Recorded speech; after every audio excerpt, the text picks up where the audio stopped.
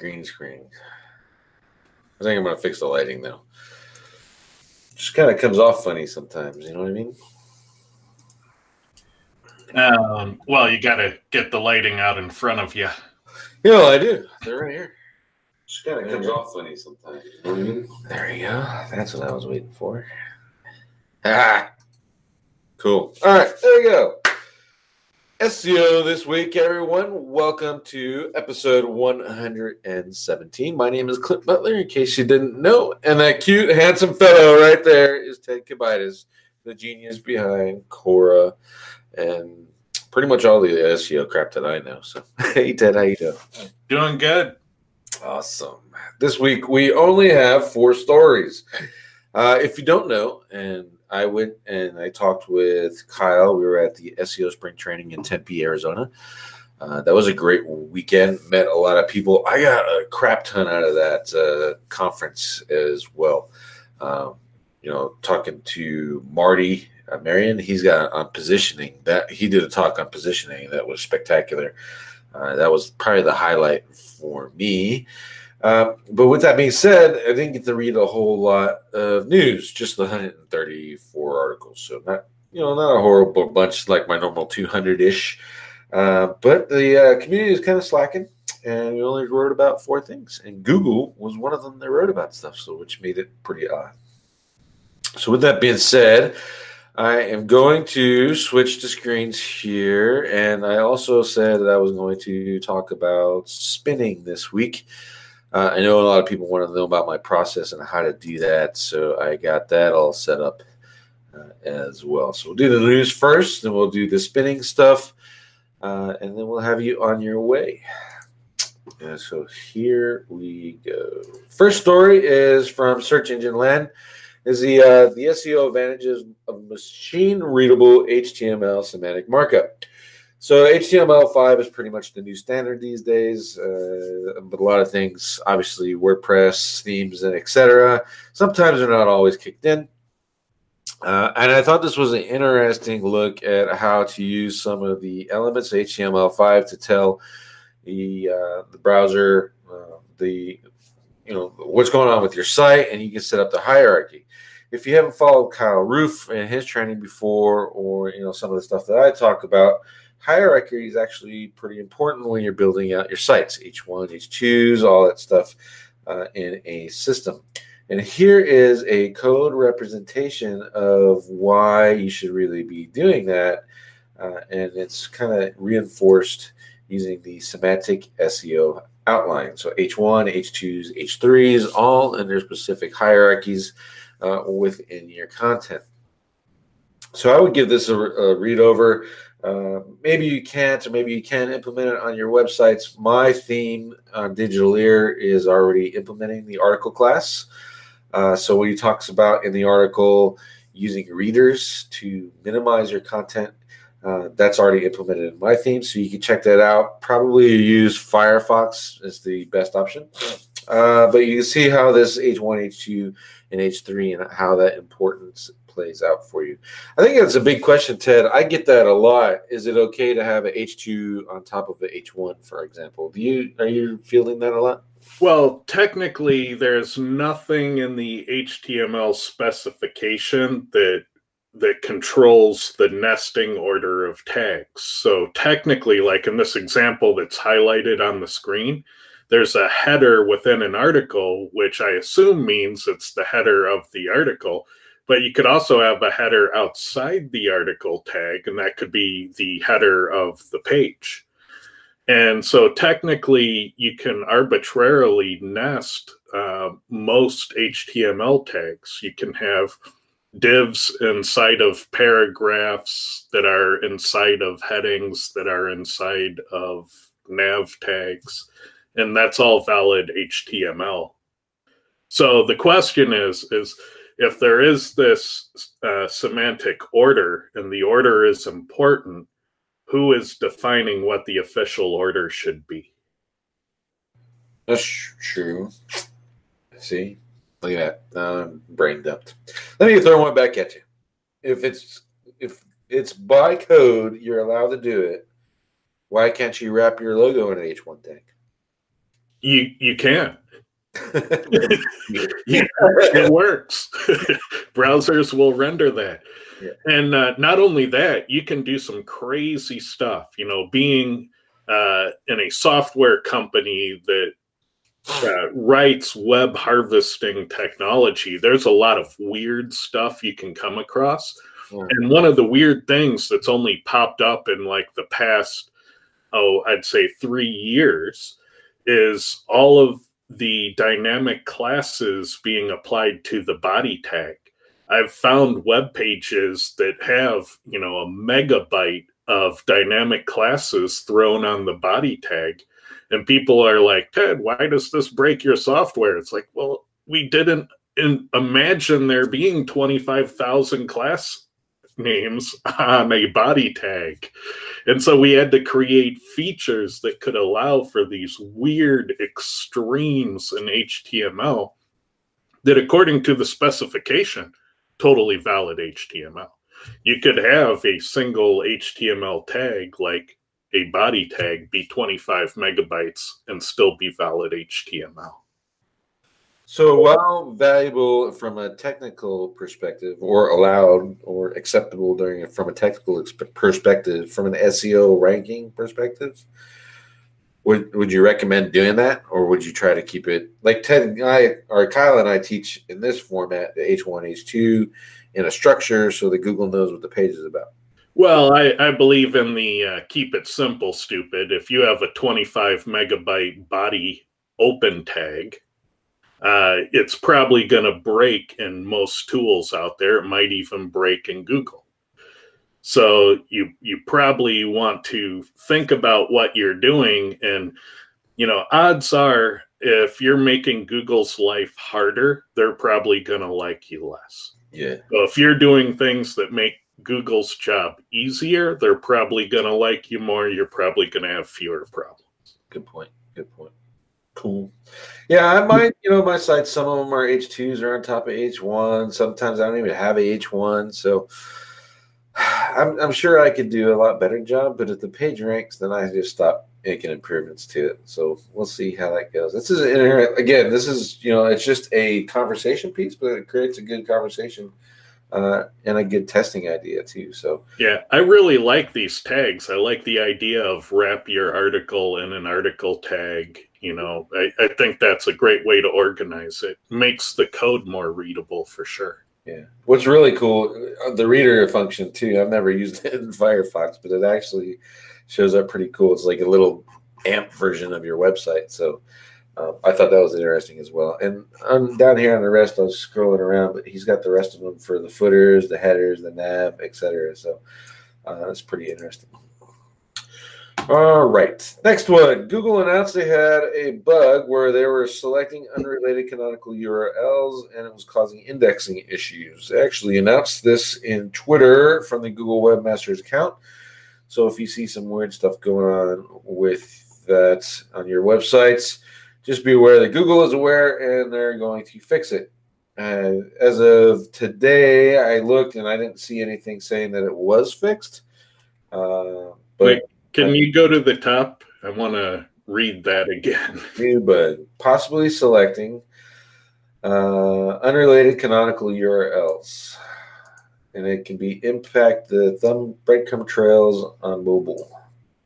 Interesting. And it might, in rare cases, it might prevent indexing. It might prevent proper indexing.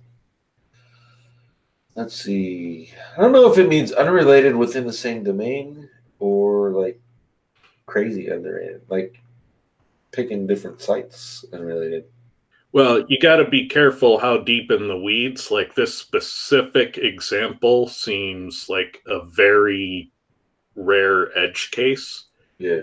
But I would take the announcement of it to mean that they're still working out some of the smaller issues.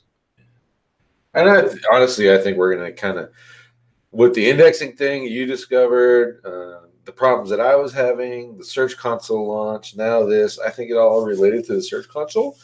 And until they hammer that beast out, they're going to keep tinkering and messing with the main core of the algo.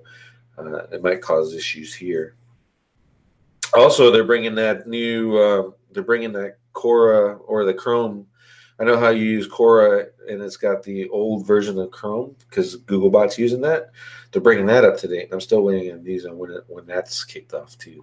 Well, Cora 5 has an updated embedded Chrome, so it's still not the latest version. It's like it's always a version or two behind, but it's updated from what it was. Yeah, what they were reporting was that it would actually it's going to match what users were getting from now on. Oh well, that would be great if they're publishing that Chrome source that quickly. Yeah, that would be awesome. All right, let's see. Use this strategy for your next web design. This is on portent.com, written by Evan Hall.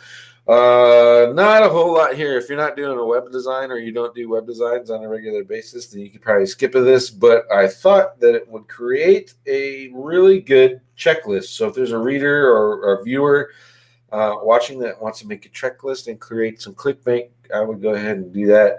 They missed the mark here by not putting that into one. But can you scroll back? There was a list that had a thing that I always object to. Keep scrolling. Ted always objects. Right there. First bullet, redirecting old URLs to new URLs. Why the heck can't you do a website redesign where you don't muck with the URLs? You leave the URLs exactly the same so you don't mess up your rankings and your deployments for 2 months. In the first place. Yeah. Just don't change the URL. You're welcome to change the design to your heart's content.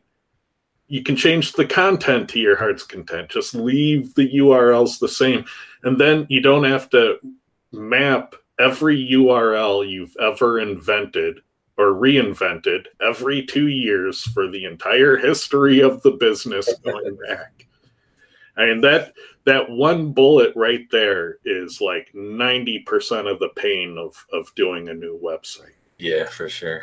I don't know. You know, when we do web design, sometimes my devs will change the URL, and that just makes you want to donkey punch your baby. So I'm right there with you. You're like, you know, it's hard enough already to know what the algo is going to think, and then you mess up one of the most important factors for ranking, which is the URL. And it just baffles my mind sometimes. Other times, you know, you just can't avoid it. Like we have an e-com client. His is on Yahoo e-commerce. Worst URL structure ever. Yeah, if it's third party, you're screwed. Yeah. But if you're doing custom development, you should be telling your design team, sure, you can redesign the website, but you absolutely cannot change the URL. Yeah. Not even by a single character. So work within those constraints if you have custom development. Right. And before Ted got triggered, what I was going to say is if there's someone who wants to turn this into a nice checklist, that would be awesome. I bet you get or turn in some good clickbait for you. Make a PDF checklist you can just hand out or give to your devs as they're going there and doing stuff. So this is a good article. Again, though, if you're not doing web designs, you can probably skip it. All right, here is the question for the week. Google put out a survey on Twitter. Well, I don't know if they put it out on Twitter, but it was found on Twitter, and it's kind of spreading around the world via wildfire now because SEOs are freaking out. Some of the questions in there kind of give you the impression that Google's going to start paying for features or charging for or want to charge for features. Yeah. So here's what I've talked to, let's say, Jordan Pierce. I'll quote him because he said this before, and then a bunch of other people are saying that Google won't charge for maps. But looking at the list of stuff that they're considering to charge here, Google customer support, get leads from competitor profiles, automated response for reviews, instant quotes. They're going to add a lot of paid. They're looking at adding a lot of paid options to this. So I know, Ted, you don't do a whole lot of stuff in maps, but well, I've been saying for over a year now that the best SEO exploits right now are in GMB local. The SEOs that are saying I'll get you to page 1 in an hour, they're all doing it through these mechanisms. Yeah. Well, some of them. Yeah, but I know the GMB. There's a lot of people making a lot of good money from it. And I figured the writing was on the wall when they started making people pay for the Maps API. It's a public company, publicly traded, and these shareholders are going, look, we invested all this money in Google Maps. What are we getting out of it? Because right now there's one ad spot inside of there, and then one in the local pack. It's more clever than that. They've got an entire industry of people who have built their businesses around these mechanisms, and now to keep those businesses open, they have no choice but to pay. Yeah, well, it's SEOs that are using it the most, and they help promote it. They got the small business people on board. Then the community as a whole started using Maps, which sounds really familiar to the AdWords program and how that started. They launched AdWords. They got affiliates to use it. They got them to use it well. They got local businesses hooked, and then they said, F you affiliates. And to me, this is the F you affiliates part for Google Maps. Yeah, sounds about right. Yeah.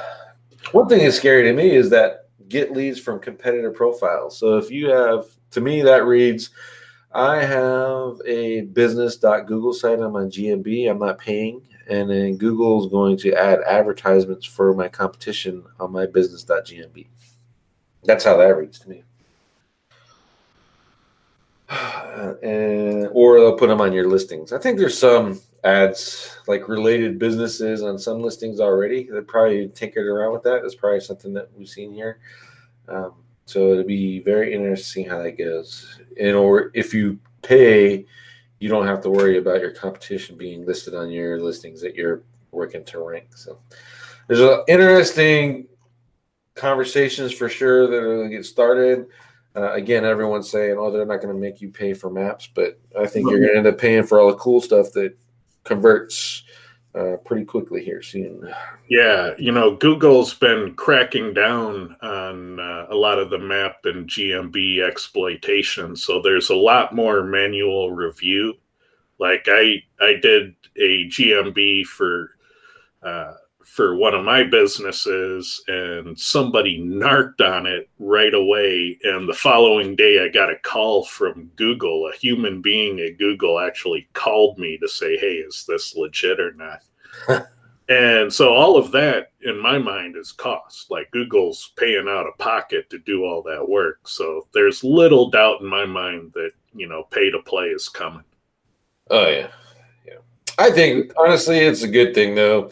Let's think of it this way. If you're using GMB for lead gen and you're making some good money, you pay $20 for a few things. You get rid of all the excess ones that aren't making you any money anyway. Pay $20 or whatever the fee ends up being for some enhanced features to increase your CTR. It's going to pay for itself. Well, the place where it blows people up is it's hard to look like 500 different people if you're using the same credit card. Yeah. And so that's the hassle that comes into the Black Hat local community. Unless you have a Walmart, you can just go buy some prepaid credit cards. Yeah, but I'm encouraging you guys to do that. But it's a huge barrier to entry at that point. So they will deter most of that exploitation by charging. I think you're right. I guess we'll have to wait and see what they turn into paid options. So I think it'd be pretty cool. Video on your business profile, that would be nice. I'm not sure that I would pay for that, but the rest of this is interesting. So we'll see how that goes out. Let's see. All right. Any of the users out there, you guys have anything, questions on that or the stuff that we've got for the news? Because otherwise, I'm going to move on to. So here's a couple of questions. We have Alex asking, do you make your H1 and meta title the same? And I try not to. In testing, I did find synergy between having your meta title and the name of your web page document. So use cars.html. that document name. Having agreement between those did have some synergy effects. I've read different versions of that it matters, or that that it can help or it hurts. I've never ran into an issue where I wanted to try different things. Maybe like a CTR, when I'm playing with CTR, I'll try it. But typically my sites are set up whatever the title is, that's going to be the H1, or vice versa. Whatever I put in H1, like Digitally, whatever I put in H1 is going to be the title thing. So, well, in modern browsers, you're typically unaware of the title because the tabs are too short. So you typically only see title in the search results, and H1, for all practical purposes, is the title of the page that the visitor sees. So I doubt that Google would punish it for that reason. Yeah, that could be it. Or if you have different, you can use that as an opportunity to add more variations and stuff. That would be a reason to have different ones. Yeah. So, but typically, I don't worry about it. I usually keep them the same. Like I said, the only ones I do is if I'm messing with CTR in search, and then I might change the title, and I won't worry about the H tags on the post itself, but I'll change the title tag. So Christopher wants to know, how do you get page one in an hour in GMB? And I say you talk to Jordan Pierce, because I don't want to out his methods. Well, the easy way is to go find a rinky-dink town there is that doesn't have anything in that market and build one. And there you go. That's the easy way. But yeah, Jordan's got some good ideas on ranking. He's using some different methods. I know he's got a software coming out. I talked to him this weekend, and it's got some issues going on with it. But once that goes, I think it's pretty exciting. That the system behind it, he kind of explained to me a little bit, is really smart. So I think it's if anything, you can leverage it and dump like things like Local Viking or Local Falcon. I think it was one he was looking to compete with. And leverage it in a much better way. But I'll go ahead and drop this, is when you use this stuff, you're probably going to have to add that, knowing what he's doing after you get access to it, is add that cost to your monthly service fees. But at the end of the day, you're going to be getting results for your clients anyway, so I think that'll be worth it. All right, let's see. We got anything else? Nope, that looks like it. Okay. Oh, have you filled out the GMB survey? Me? No. OTT, over the top SEO. We do a lot of maps, but I got staff that messes with all that. So the only thing that I deal with is ranking the maps themselves. And, Google's got enough people in the white hat world that'll give them all the information they want to hear. So I'll just save my opinions to myself and give them to you guys here.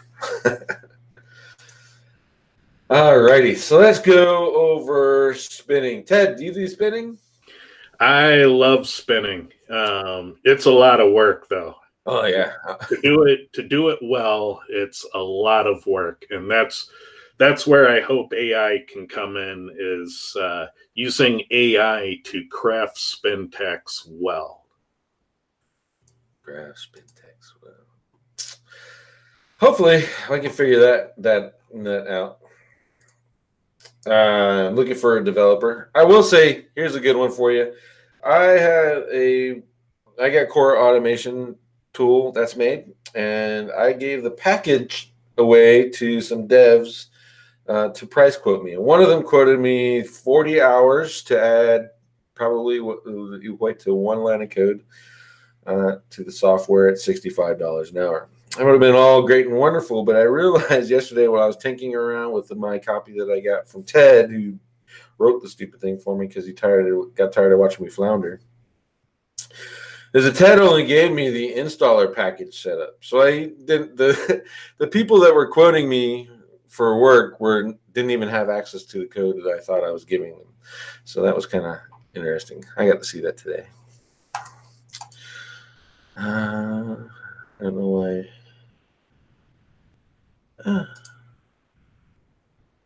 Oops, sorry. Anyway, so we're going to talk about spinning. In the interest of time, this is English Gibson. Ted probably recognize it because I use his tool to make the stupid thing. Otherwise, this would be like a 3-hour show, and I don't have the patience for that. So you're going to require you all use your imagination. Pretend this is a nice article that you had written or you wanted to write or whatever.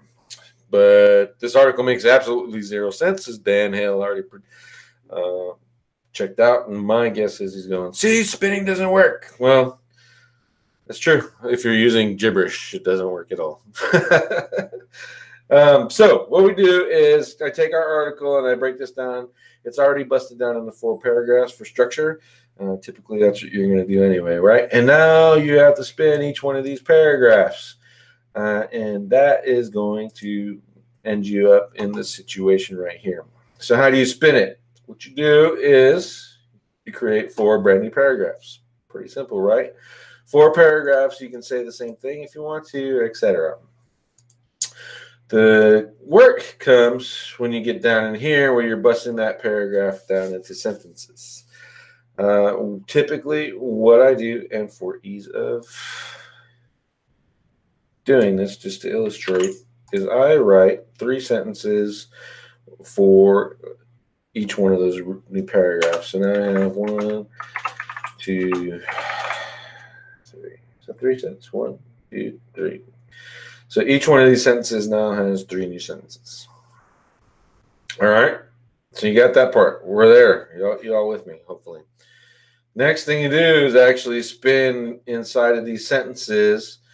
And I'm just going to put, again, I'm using gibberish for ease alongside.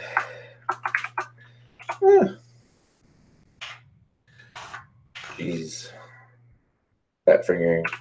Besides. And I'm going to put one for Dan since you already read it. Dan. Trigger.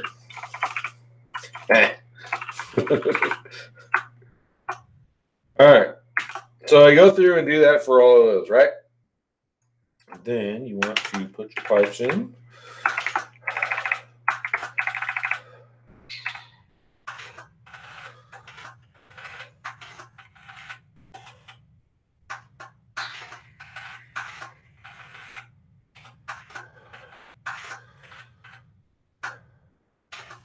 Pipes are in. And I want to put my closing spring bracket here, and I'll put one here. And because everything now is all spun. Somebody asked the question, how do you feel about programs like Word AI? And a lot of the spinning packages out there are great, but with limitations. If you're manually crafting your spin tacks, you tend to get perfect spins, but when you use their auto spin features, you tend to get kind of garbage spins. Yeah. And some of them have better auto spinning than others, so the degree of garbage changes, but they're all generally pretty bad for auto spinning. But for manually crafting and spinning, if you do it manually, you get perfect spins nearly every time. Correct. The SEO, I use Spin Rewriter when I'm just doing junk stuff, and I don't really care about whether it looks good or not. But if I really care, then this is the method that I go through. Obviously, what I just did there was pretty damn fast, right? However, when you're actually doing this by yourself, there's some tips that just kind of make it easier, in my opinion. First off is break down your article just like I did here in the paragraphs. And then get yourself an account or get yourself a voice-to-text creator, because it makes it going a lot faster and banging around, unless you're really good at typing. It makes it easier to rewrite the paragraphs. And the same goes with the sentences. Once you rewrite your paragraphs, you're going to have to bust down all of them into the sentences like we had here originally. Hopefully you remember that. And use your voice to text. Like I use Dragon Dictate, and I have a Logitech over-the-ear microphone set, and I just bang these out like that. Then go and do your spinnings on the word. At the word level, inside of the sentences doc, just like I did here, are illustrated right here, so that when you mash all those back together, you're kind of working backwards. Typically, what I'll do is this document will get turned into 1, 2, 3, 4 text documents that I'll have side by side, and I'll work in those text documents and slowly put it back together into another document. Hopefully that makes sense. So, do you remember your grammar classes in grade school? Well, yeah, some of them. Yeah, I found that once I got into spinning, all of those, grade school and junior high grammar classes all came flooding back, parts of speech and subject and predicate. And it turns out that every sentence that has a subject and predicate phrase can be inverted. So you can instantly double all your spins. And the example I like to use is Ted went to the store to buy some milk. You could instantly rewrite all of those sentences to buy some milk. Ted went to the store. Same meaning, you're just inverting, swapping places of the subject and predicate phrases. And that's a cool trick if you know how to identify those. Oh yeah, for sure. Here's another one. And this is my new favorite. Cloud.google.com. Actually, that's the wrong one. That's not the one I want to use. Google NLP. And I'm going to show this, and I know damn well there's people watching there and trying to say, oh, make a software that does that. Well, I've already got one coming. It's going to be better. So go ahead and knock yourselves out now. I'll be ready to smash you. Common sense SEO for you. So what you want to do? Take your paragraphs that you already have and drop them in here. This should not work, I don't think, because I get the ipsum, so I should probably not see entities. We got one. Others.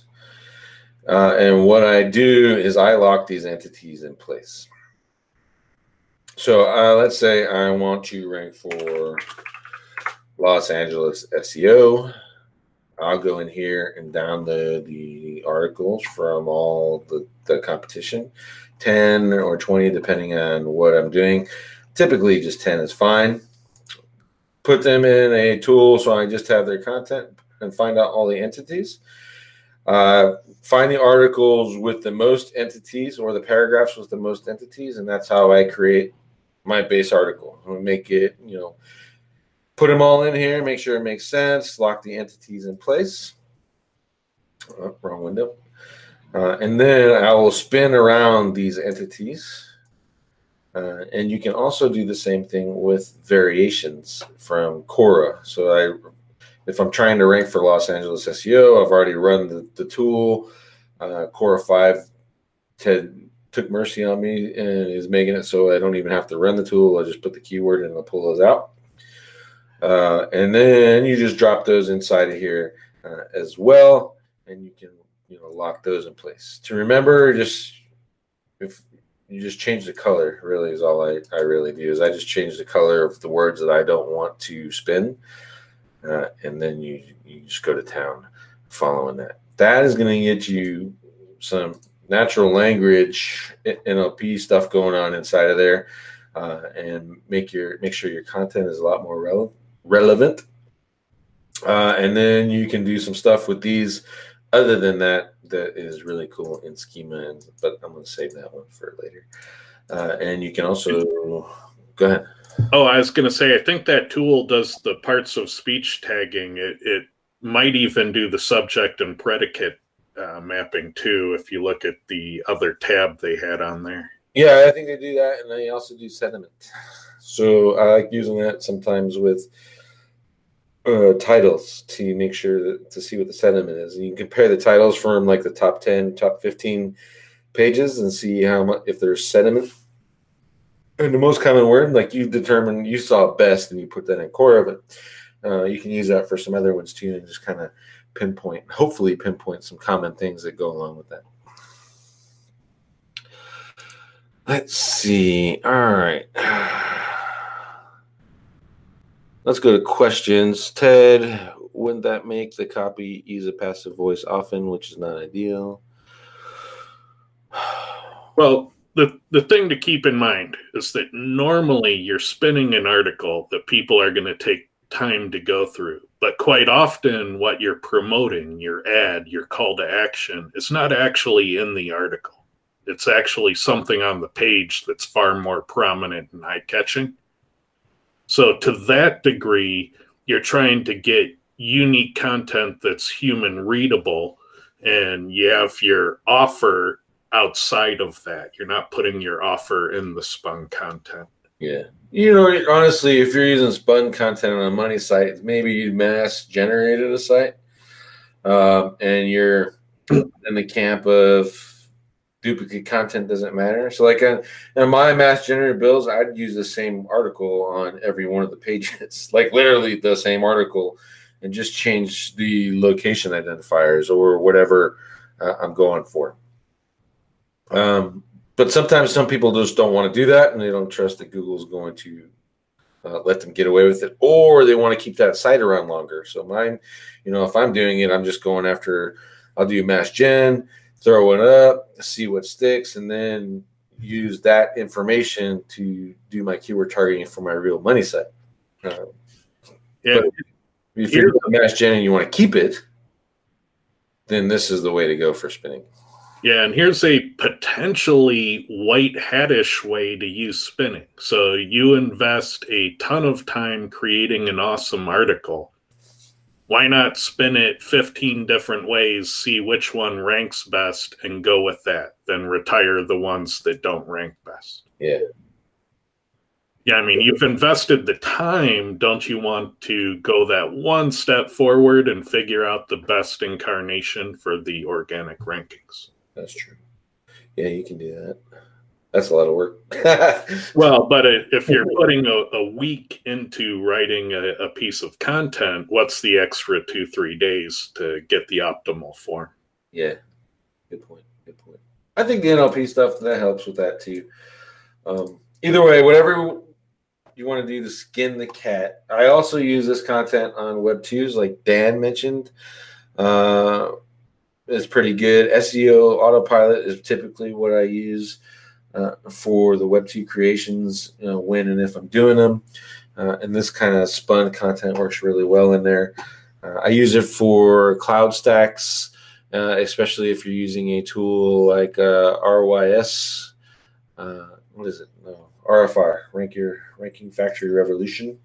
And they have a built-in cloud stacker in there. This is really good for that. Like you can put one in for, let's say you have a client, you're going to have to do a whole bunch of them. You take the time, you spin this one article, and now you can just let your VA go to town for like a couple of months using that one same article and doing stacks upon stacks upon stacks if you want to. So the Ranking Factory Revolution is really good for that. Let's see, what else do I use spinning for? Bookmarks. I just like create a bookmark, probably about that big, and do like 10, 20 different nice solid versions, and then spin the hell out of that. You can use those for bookmarking tools and kind of get a unique bookmarking set out of that. Here's an amazing couple of ideas for people who want to build businesses around basic spinning. One idea is create a WordPress plugin that will spin the summaries of the articles that you have. And that way, when you syndicate those RSS feeds out to all the different websites, what you get aren't exact copies of your content. You have the original content on your website, but you syndicate spun copies. And that way you get your backlinks without destroying your unique content with RSS syndication.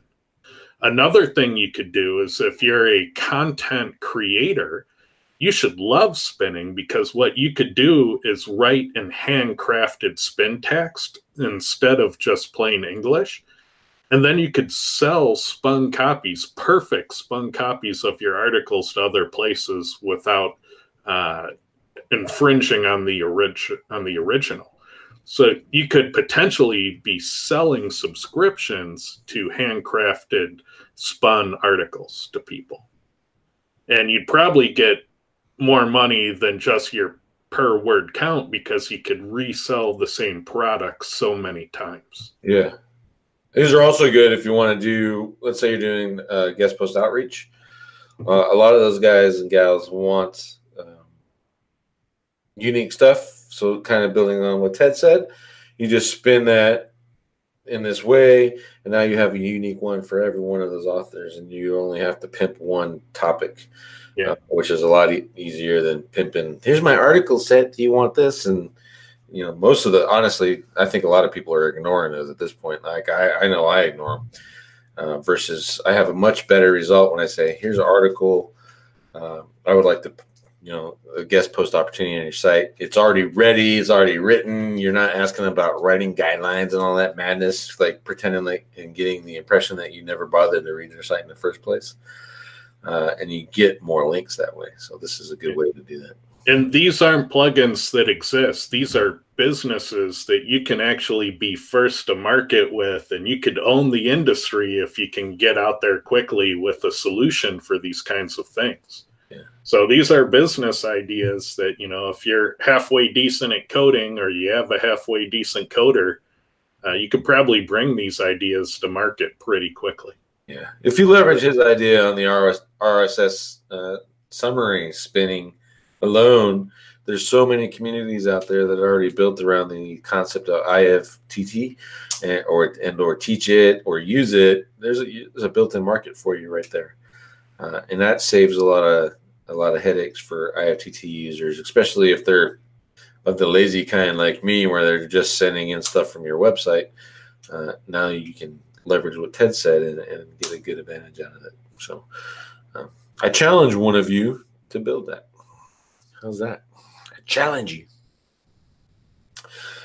Let's see. Dan Hill, Clint, so you do this for every campaign with SEO AP. It depends on where I'm pointing it. So if I'm pointing it at like my really good tier ones that I kind of want to save, then that is how this is how I did. That's correct. Otherwise, I'll just use SEO SpinWriter. Dwayne Armstrong shared Matt Woodward's video tutorial on spinning. If mine, obviously mine is a short version. I think Matt's video is like, 2 hours long, Dwayne? That is the one. When he published that, that's how I started spinning. And he published that a couple of years ago.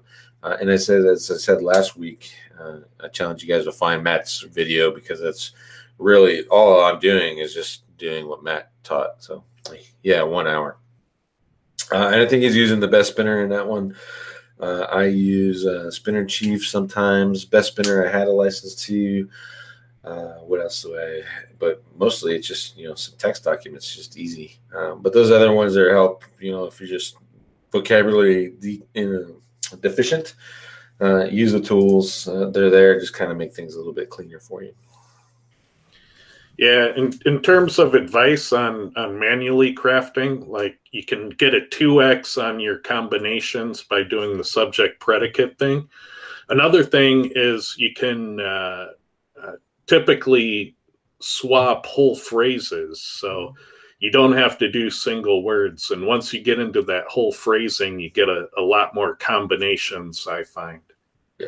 And you need a good editor, because it can be hard to read and you typically have to go sentence by sentence. Because otherwise it just gets too big. It just gets too confusing. And some Spintax software solutions will let you do nested spinning. So you can spin even more spins internally. And those help you get the number of combinations that you're hoping to get out of your spins. Yeah. Well, that's why I break it down like I do. Like I'll put it on, like I got 27-inch monitors, so I'll literally have text file running across both monitors, and then I'll bust down the paragraph and give each paragraph its own little file. Then I'll break it into sentences, and then that's when I start doing sentence variations. And I do sentence variations before I do that nested spin inside of the sentence, partly because of what you said. You can say the same thing in different ways.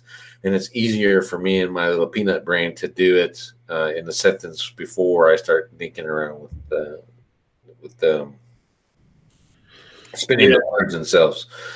And then I just put it all back together.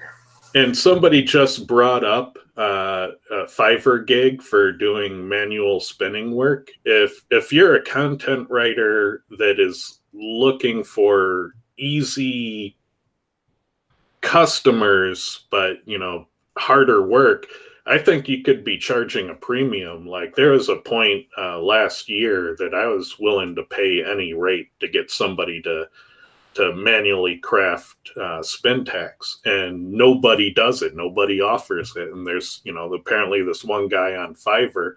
You can corner a market as a content writer doing that. But again, you could also write an article in a popular topic and just sell unique spins of it that pass Copyscape.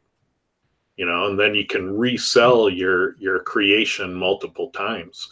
And I think there are very valid business reasons, very white hat uses for using spinning. And even though a lot of the white hat SEOs just call it web spam and write it off, I don't think they've actually thought about it. Yeah. Well, let's see.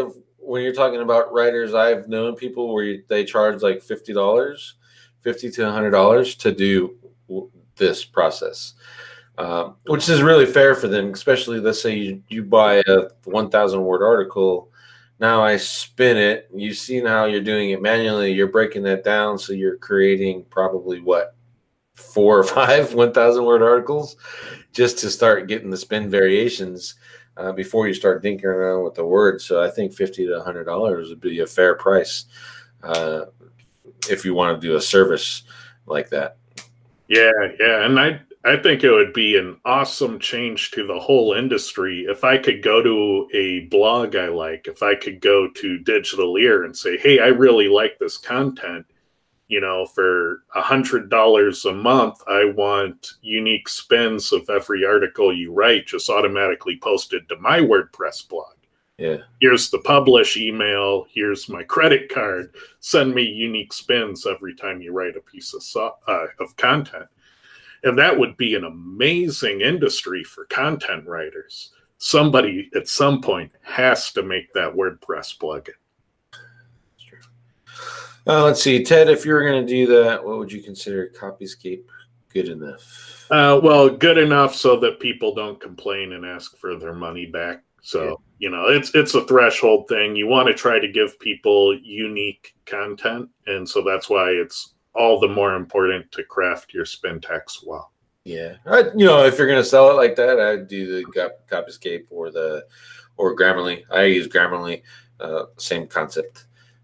Just to be fair. And then as far as guest posting multiple spins, 80 plus, I send out typically when I'm doing guest posts like 200 emails. So if you spin it, get enough to get 200 unique versions, then there you go. I think you've done it. But again, it just depends. If you want to save it for later, so you can do, let's say you're doing this for clients and you want to send 50 a month, 50 outreach emails a month, and maybe that secures you 5 to 10 backlinks.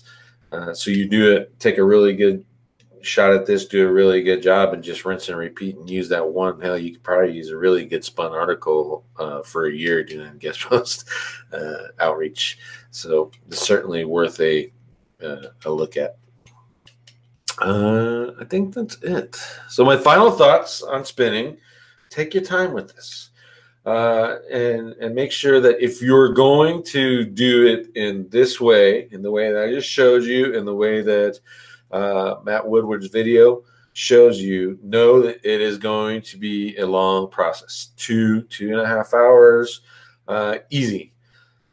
So don't do it for garbage. I won't say garbage because garbage is kind of a strong term, but don't do it for your general link building. Do it for your good stuff. And then make sure that you get a software that'll help you actually read it. And if you're going to use it for the outreach stuff, make sure that after you spin it, you review it again and clean it up just in case you missed something in the past. But that's really easy if you're using something like Google Docs and Grammarly, for instance, or or the Grammarly's got one plugged in for WordPress now. Just pop those in there real quick. Make sure Grammar's all cleaned up. Package it out. Throw it into your stuff and send it right off the bat. And Dwayne Armstrong's correct. You can use this stuff all on tier 1, especially if you're manually spinning. If you're going to use the Spinner Chi for Spin Rewriter, Word AI, just know, it's a machine doing it. And there's sometimes you're just going to mess it up. It might make the process a lot easier, but you're not going to get away with as much as you would if you just do it this way. And do it right the first time. Again, like I said to Dan for guest posting, hell, you use this one for a whole year. So 2 hours of work for a year articles for outreach. You can't beat that. So, any final words on spinning, Ted? No, I like it. I think there's a whole potential industry that's untapped around spinning and selling content and subscribing to blogs content for a fee to get syndication on your WordPress that's spun. I just think there's so much opportunity. Somebody's going to make a fortune off of this. Yeah, I think so. Honestly, you got to have the patience for it. So that won't be this guy, but try it out. Andrews Franks, how's your setup for dictating text? Again, I use Dragon Dictate because I'm on a Mac, and then I have this is the headset I use. Just because my Blue is okay for dictation, it just kind of messes it up, or the dogs start barking or whatever. And this one just filters it out. And this is the Logitech G330. Really good head setup. So that works fine for that. If you're on Windows, Dragon Dictate is good. Yeah, Scott. The problem I have with a number of current spin text solutions out there is the thesaurus they use. I find that the dictionaries that these tools use are usually the biggest problem, because they'll go into synonyms that are Old English or slang, or they're too academic, they're too high of a reading level. They go into the academic terms for things. And really what you need is like a blue collar web thesaurus. So this is the thesaurus of how people talk on the web, not all the academic crap, not the Old English. So if you have any control over the thesaurus that's being used, try to dumb down the thesaurus and your spins will get much better. Good point. And Jordan Pierce is in chat, and this is a good one, so that's why I'm going to repeat it out loud. Is he said he's spinning manually his press releases, so he can use his press releases over and over again. I'm an idiot. I should have thought of that. So that's a great use case, Jordan. Thanks for sharing that. Let's see. Common Sense SEO. Those guys over there recommended Google Docs. They have tools, voice typing. So there you go. There's another option if you don't want to use Dragon Dictate. Again, it's an option. I use Dragon Dictate. I prefer it better.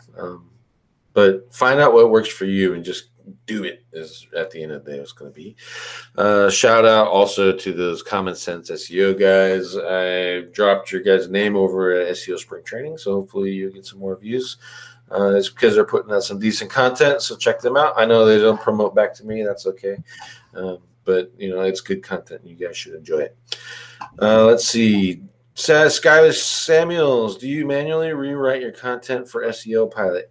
Yeah, Skylar, I do, as long as I know. It depends on where I'm sending it, obviously. So if I'm going to use SEO AP direct to the money site, then I'll do this. And if I know I'm going to do it a lot, let's say, you're going to hit multiple pages in local, for example, I add the variation, just give myself a little token inside of there where I know I'm going to change the city. And then I'll use this one manual spin over and over again. And you can use the tool to figure out how many articles you can pull out of that one manual spin doing that to see how far you can take that. But yeah, just do this one time, Skylar, and then you got 3 months of content for SEO AP for that client already done. Let's see. Scholar has a unique tip. Download YouTube captions. Just edit to make them readable. Lots of quick content. Yep. We shared that one a long time ago. I've been using that for years. The captions or the transcripts. Take that one step farther. You create an article out of it, then you manually spin it, or you download the transcripts from 10 of them, mash it together, create a unique article. There you go. All right. I think that is it. All right. So that's SEO this week, episode 117. Next week, we're going to talk about, probably going to go over anchor text. Michael Milas created a good system. I taught this over at SEO Spring Training as part of the presentation that I wanted to share with you guys. So we're going to go over how to look at your competitor's anchor text. And it's kind of the same way that Core is looking at all the on-page factors. We're going to do that with the anchor text. Explain that in detail, show you the system that I have currently that I'm doing it with. And I got a software we're building out in order to take advantage of, make it a little bit of a smoother process. So I hope you'll be here for that one. Ted, SEO Fight Club. Yep. We've got a mystery on our hands. And if you're in the Cora and Pop Skype group, you've seen some tidbits of it. So we're going to discuss that mystery this week. So it's confusing, and it's the act of testing out this mystery and trying to figure out what's going on has led to some other insights. So we're going to go over those as well. But come prepared with your general SEO questions. We'll probably have some time at the end to just answer, general SEO stuff. But it's going to be a cool episode. So definitely check it out if you want to see some cutting edge SEO testing. Nice. Okay, and then one final note. I want to do site audit. So you guys know that I was on White Hat versus Black Hat with Josh. And the best part of that whole show for me was actually you guys coming in, bringing your sites and letting us look at them. Ted would run a Cora report. I would give my insights. Josh would give his insights. And we actually help people. I know craziness is going on here in the internet, but we want to help people. So bring your sites in. And we don't have to dominate with the news. If you guys are here, you're here early, you're waiting, and I show up and there's like 5 sites in there, then I'll just skim over the news and we'll do your sites. So please do that. In the meantime, hit share, hit save, hit the bell, hit the up thumb, hit the down thumb, whatever. Give me some engagement. That would be awesome. And thank you again for watching episode 117 of SEO this week.